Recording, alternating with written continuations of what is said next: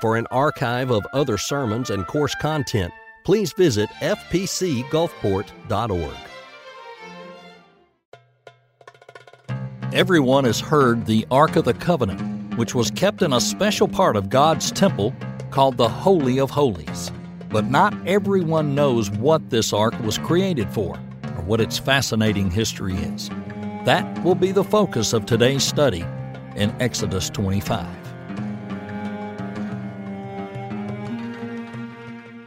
As we start off this morning, let me ask you a question. Which do you think there are more of? Which do you think there are more of? The stars in the universe around us, or all of the grains of sand on all the beaches of this world combined? Now think about that. I don't want anyone shouting it out. Just think about that. Which is there more of? All the stars in the universe combined, all the stars in the universe around us, or all the grains of sand on all the beaches on this globe? Which are there more of? Well, I wondered this thing, and we have this wonderful tool called Google, and Google pointed me towards astronomy.com. And astronomy.com, believe it or not, has an answer. What they concluded is that the total amount of stars in the universe around us compared to the total amount of grains of sand on all the beaches of the world around us is nearly the same. Nearly the same. Somewhere in the neighborhood of 200 billion trillion. Somewhere in the neighborhood of 200 billion trillion, plus or minus a few trillion for what that's worth. Now, here's a related question. How long do you think it takes for light to travel from, say, one edge of that universe to the other? How long will it take before it gets from one edge of the known universe to the other edge? How long will it take? The speed of light's pretty fast, so how long will it take to get from one end to the other? Well, again, the short answer by folks who know a lot more about these things than I do is this. It takes an infinite amount of time because it can't be done. The universe around us is expanding at such a rate that the speed of light from one end to the other will never enable it to reach the other side due to that expansion. Now, what's the point of all this science here? The point is this. The universe around you is a lot larger than you or I can possibly comprehend. The universe around us is a lot larger than we can possibly comprehend. The universe around us is an ocean of stars so vast that it makes our planet nothing more than a speck of cosmic dust among it. And if our planet is a speck of dust, what does that make you? If our planet is like an atom upon a speck of dust, upon the tip of the tiniest pin that's ever been created, if that's our planet, then where does that put us? How do we rate? If you were to contrast the molecular composition of your own body against the molecular weight and composition of the known universe around you, I can tell you there aren't enough zeros. There's not enough math, period, to draw the contrast for how small you and I are in comparison to the scope of the created realm around us. Even if you were to add all of us together, we don't move the needle at all.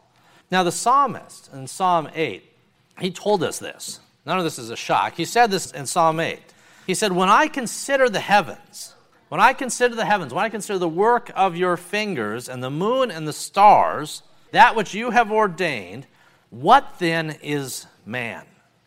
That you would be mindful of him and that you would visit him.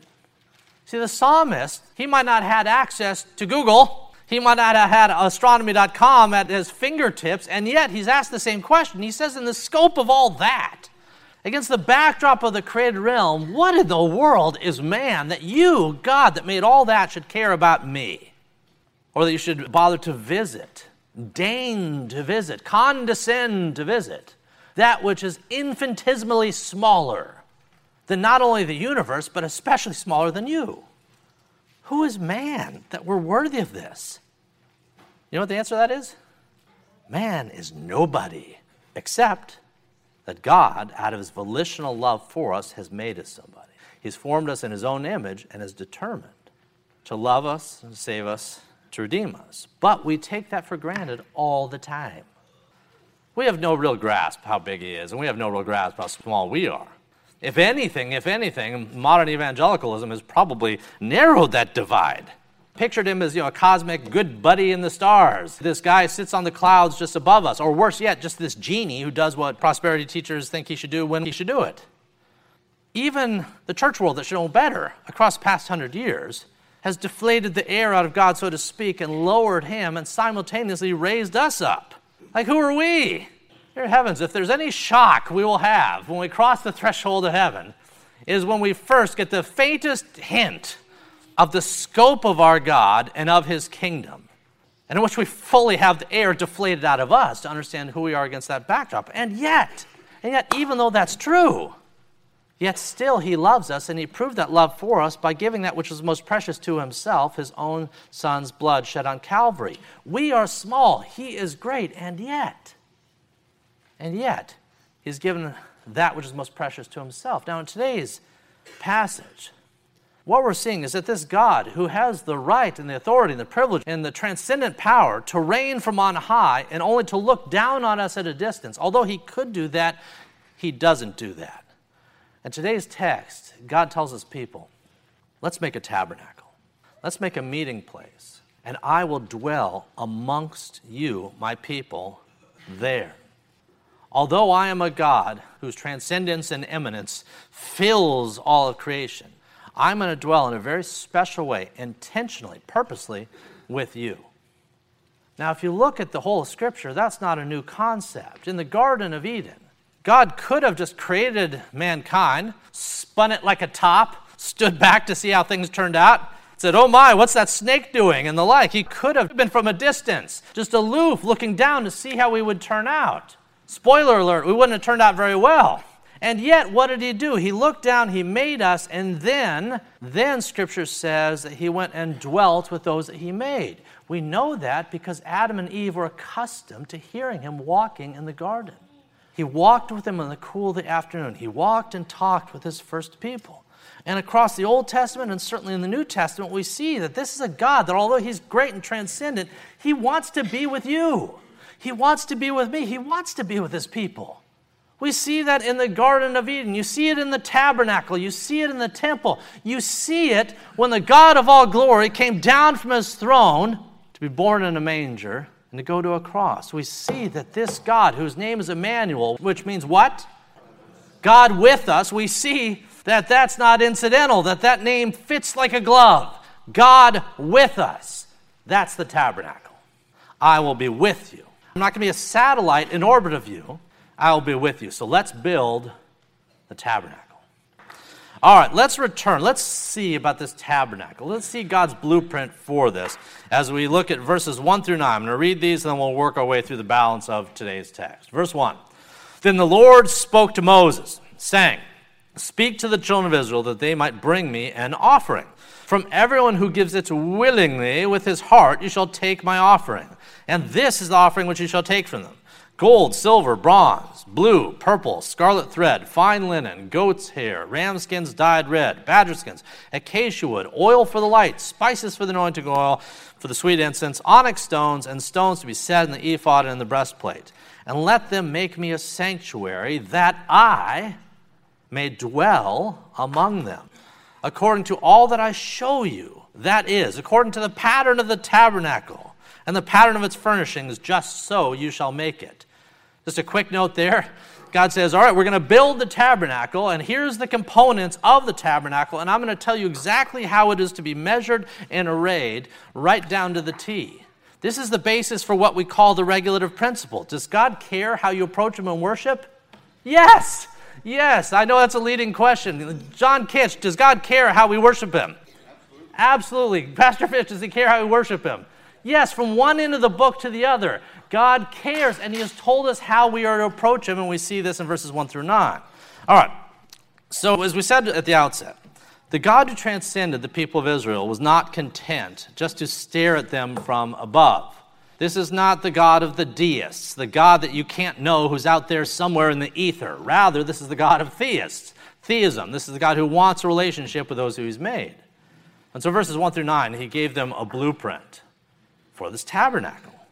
Now, as you consider the building materials that are there, what stands out to you about these building materials? Well, there's at least one thing that should stand out. What stands out is the quality of that which was to be willingly offered. What stands out is the quality. See, the objects in verses 1 through 9, they represented the finest materials of the age. God didn't ask them for aluminum. He didn't want a linoleum floor.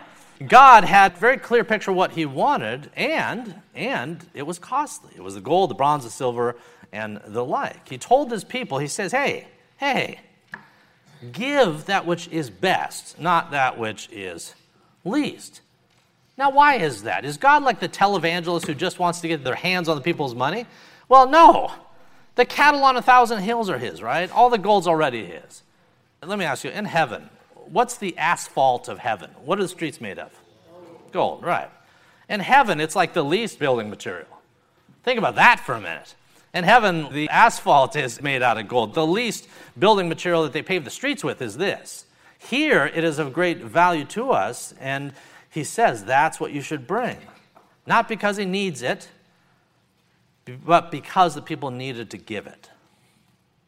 The people needed to learn to give God their best, not their least.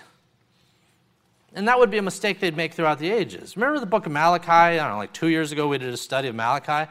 The number one problem, well, they had a lot of problems, but among them was this. When the people would make offerings to God, they were like, we love God. He's our man. God's our God. He's awesome, so what are we going to give him? And they thought, well, we do the sacrifices. We give the sheep and the goats and such. However, in the time of Malachi, they would seek out those sheep and lambs that were the most worthless ones in their flock to give him. The idea was that God wouldn't care so much, right?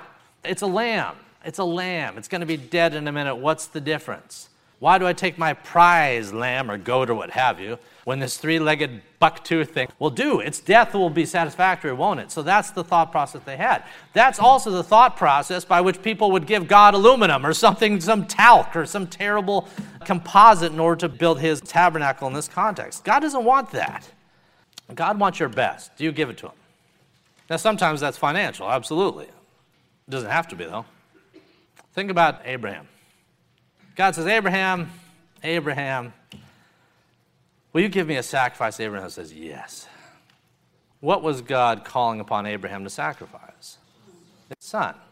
Now think about that for a minute. Give that which is best. Give that which is the apple of your eye. It's not like God said, hey, Abraham, you know that guy over there? I think he's got a kid. It didn't say, give some other dude's son. He says, give yours. Give that which is costly. That's what you were to offer. Now, of course, in that picture, God substituted a different sacrifice for the son, which ultimately points us to Jesus. But the point is this, Abraham, or God's people in this case, or throughout Scripture, they're called to give God our best. It's our time, our treasures, our resources, what have you. We usually don't. We give them the equivalent of what we found in the couch cushions often. Maybe not monetarily, but sometimes with regards to our time. We give them that which is left over. That's not the point here, and it wasn't the point then. The point then was that what you worship God with should involve giving him your best, sacrificing that which has some meaning to you. Otherwise, what kind of sacrifice is it? And that's the picture here. And if you take issue with that God would ask you to give that which you don't want to give, remember this. When your life was on the line, he gave that which was best for you. If you would withhold from God that which has meaning to you, if you would treasure up and hold and hoard and store that which has meaning to you, consider this. When your life was on the line, that's not what God did. He gave that which was most precious to himself, his own son's blood poured out on Calvary in order to save you and to redeem you. That is a precedent that's reasonable to follow. Give God our best. And that's what we see in these first 9 verses. All right, let's look at verses 10 through 16. And they shall make an ark of acacia wood. 2.5 cubits shall be its length, 1.5 cubits its width, 1.5 cubits its height. See this specificity here? God cares how they approach him. And you shall overlay it with pure gold, inside and out you shall overlay it. And you shall make it a molding of gold all around. You shall cast 4 rings of gold for it and put them in the 4 corners. 2 rings shall be on the side, 2 rings on the other side. You shall make poles of acacia wood and overlay them with gold. You shall put the poles into the rings on the sides of the ark, that the ark may be carried by them. Remember, no one's supposed to touch it. They carry it with the poles. And the poles shall be in the rings of the ark, and they shall not be taken from it. And you shall put into the ark the testimony.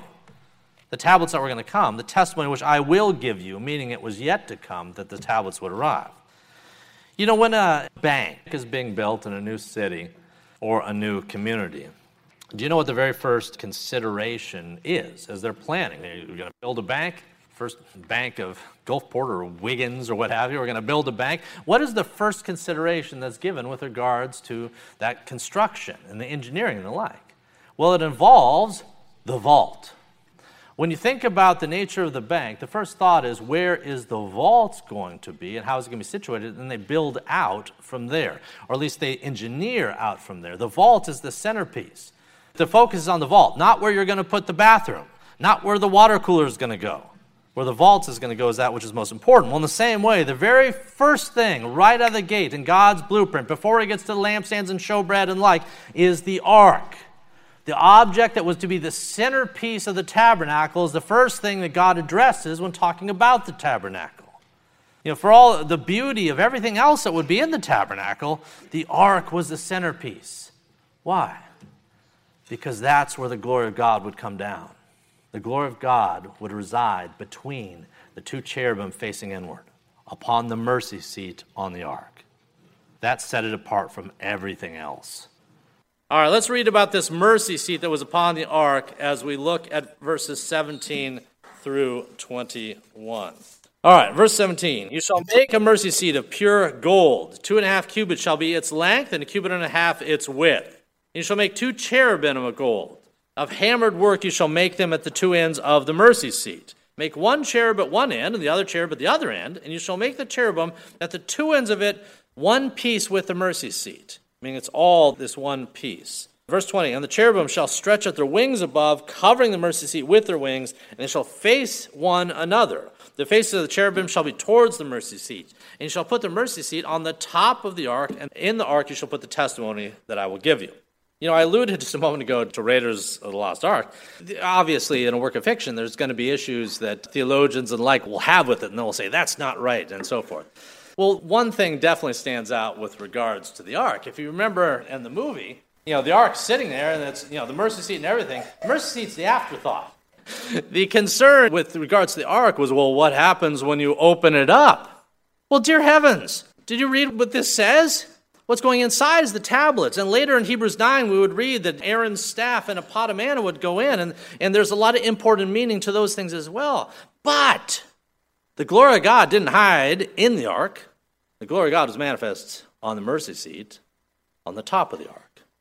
The movie put all the thought to what goes in and no thought to really what was on the top. And that was the focus of what we see here in this passage. This is the emphasis. The mercy seat is the focus of the ark itself. Now why? Well, like I just said, it's because that's where God dwelt, between the cherubim on the top. All right, let's consider the significance of this mercy seat. We'll linger on it with our remaining time this morning. We're going to linger for a little while in verse 22. Verse 22. And it is there, on the mercy seat, that I will meet with you. And I will speak with you from above the mercy seat, from between the 2 cherubim, which are on the ark of the testimony, about everything with which I will give commandment to the children of Israel. So God has told them, this is how the ark is to be constructed. This is what it's supposed to look like. Here's the precise measurements. Here's how it's to look like. And then, in verse 22, he gets to the capstone statement. He says, when you're done with it, when it's completed, it is there that I will meet with you, and it's there that I will speak with you. Now to Moses had just run half marathons up Sinai for the past little while. Moses had to travel to go to seek God. Much like the ancient Greeks had this picture, the God's on the top of Mount Olympus or what have you, and you got to travel on bloody kneecaps to crawl up to get to him. Well, what does God tell Moses here? He says, no bloody kneecaps. He says, I'm coming to you.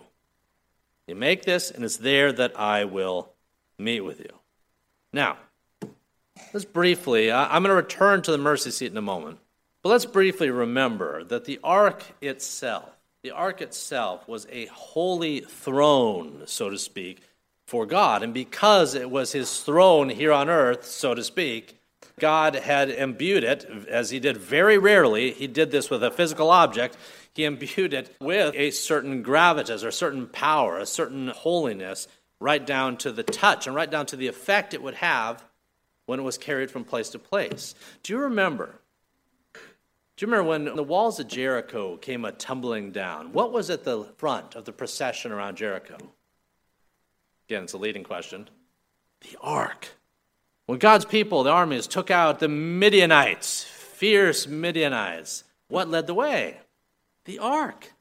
You see the ark crossing the Jordan. You see that the ark is God's presence. It represents or typifies God's presence, and he did indeed meet with them on the altar seat of the ark. The ark, therefore, was something you don't mess around with. The ark did have a power that was granted to it. It was holy enough that you just didn't touch it. There was a guy. You might remember his name. His name was Uzzah. Poor Uzzah.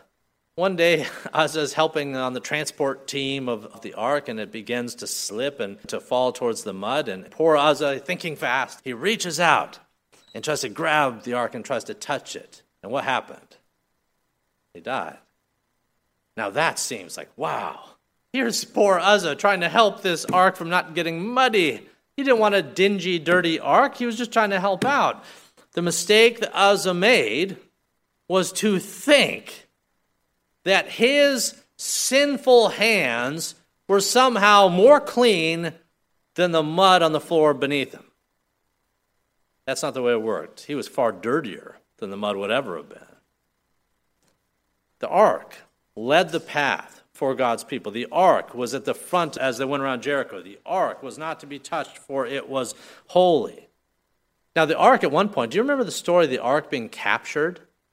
The ark was captured. We think, how can this be? Heavens to Betsy. The ark captured. How can this be? Do you remember who captured it? It was the Philistines. Now, how did that turn out? First, you have to remember with the ark, that God had told the people that he would meet with them there in the ark, which set them aside from every other nation on the globe. As an aside here, there was no other nation that could point to their own campsite and say, God lives here. Israel could say that. There was no other nation on the globe that could say, you see that tabernacle, you see that tent of meeting, God dwells there. Everyone else had to appeal vertically. They could point and say, this is where God dwells. They had been granted a privilege that no other nation had had, and yet it was a privilege that they frittered away. What happened with the Philistines? Well, as you remember, I think it's in 1 Samuel chapter 6. In 1 Samuel chapter 6, the people had gotten naughty. That's the best way I can put it. The people had gotten naughty, and even the main leader, the judge, his name was Eli. Poor chubby Eli. Eli was filled up on the fats of the land, and his sons, the priests, were just worthless. With that said, in 1 Samuel chapter 6, the Philistines are going against God's people, and God allowed the Philistines to take the ark. And when the messengers came back to tell poor Eli this, the messenger said this, said, Eli, put down the sandwich. Israel has fled before the Philistines, and there has been a great slaughter amongst the people. And your two sons, Hophni and Phinehas, they're dead, and the ark of God has been captured. Then it happened, it says here in 1 Samuel 4, then it happened, when the messenger made mention of the ark of God, that Eli fell off the seat backwards by the side of the gate, and his neck was broken, and he died, for he was very heavy. Even when word had passed that his own sons had died, that's not what caused him to stagger back off his seat and to fall and break his neck. It was when the messenger said that the ark is gone. The ark is taken.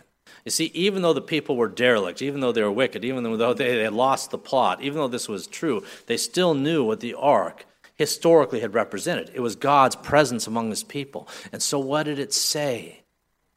That the ark was gone. Eli knew what it said. It was the equivalent of Ichabod, the glory has departed.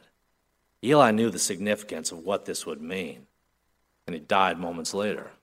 Now in time, the ark would be returned. Remember the Philistines, they brought the ark into the temple of Dagon, this like half-fish god.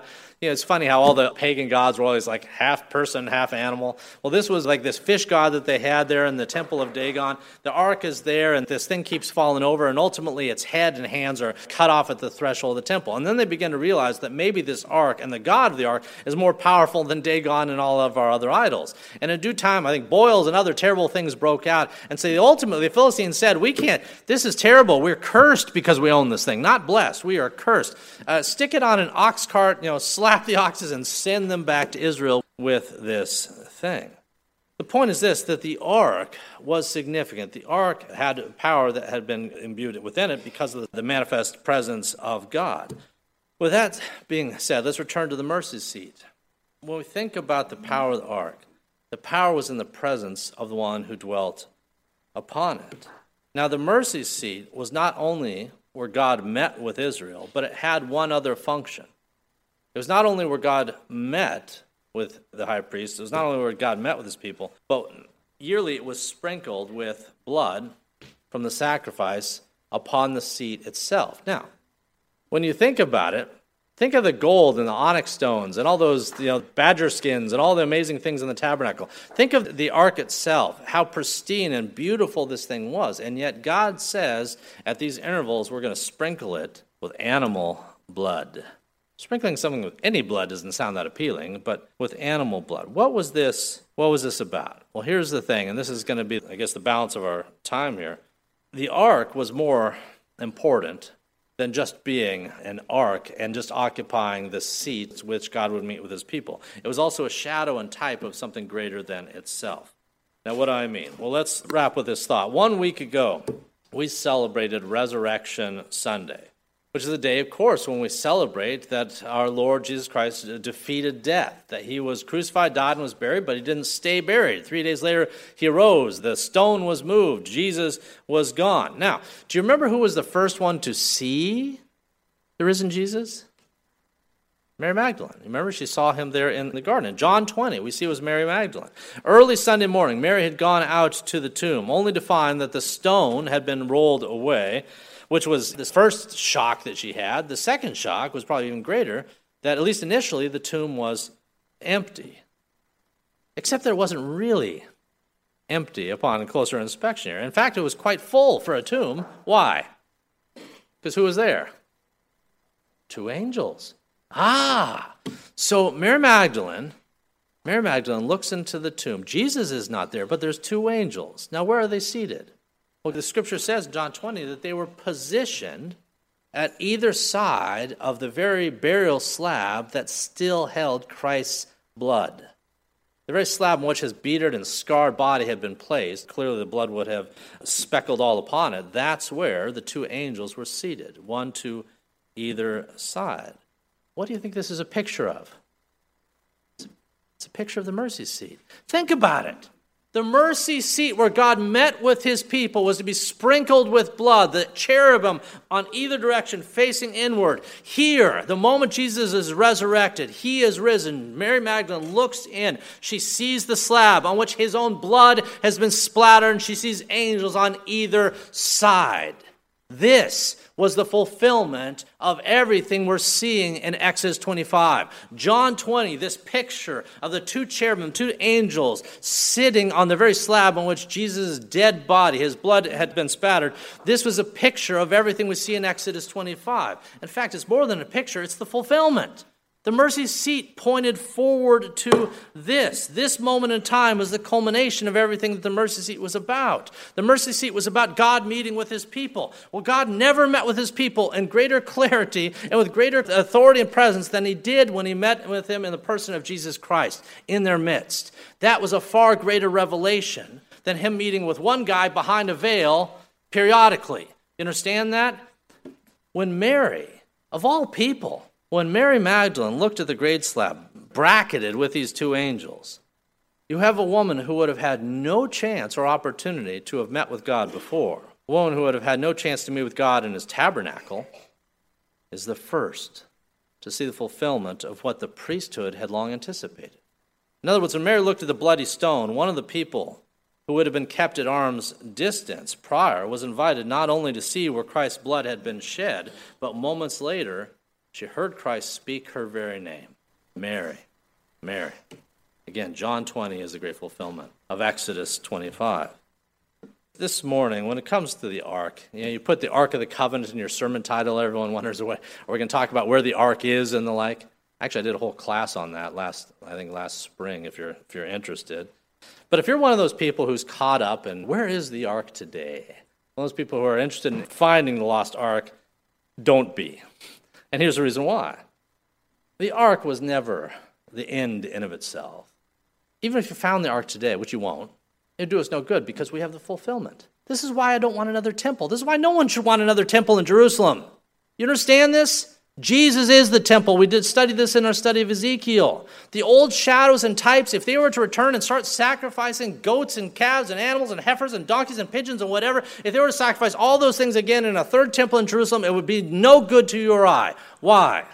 Because Jesus said, it is finished. He is the final sacrifice. The book of Hebrews talks about this at some length. The temple was never an end to itself. The Passover was never an end to itself. The ark was never an end to itself. All of it pointed forward to the person and work of Jesus Christ. And because of that, I don't care where the ark is. Well, here's the thing. I know where it is, and so do you. Do you know where? You confessed it earlier this morning in our call to worship. You can look at your bulletins. You can find where. Let me read it to you. Revelation 11:19. We're given a peek into the heavenly realm. And that passage tells us this about the ark. Then the temple of God was opened in heaven, and the ark of his covenant was seen in his temple. And there was great lightnings and noises and thunderings and earthquake and great hail. The Ark of the Covenant is not in Cairo. It's not in Tanis. It's not in Ethiopia. It's in heaven. And you know what else is in heaven? God's people. For all of eternity, the ark will continue to represent there what it did here. The access that we have to God the Father through the person and work of his Son. You and I do not need another ark. We do not need the original ark. We have that which is better, Jesus Christ. Let's pray. Join Dr. Toby Holt and Dr. Dominic Aquila for a tour of Israel in February of 2024. For more information, visit fpcgulfport.org.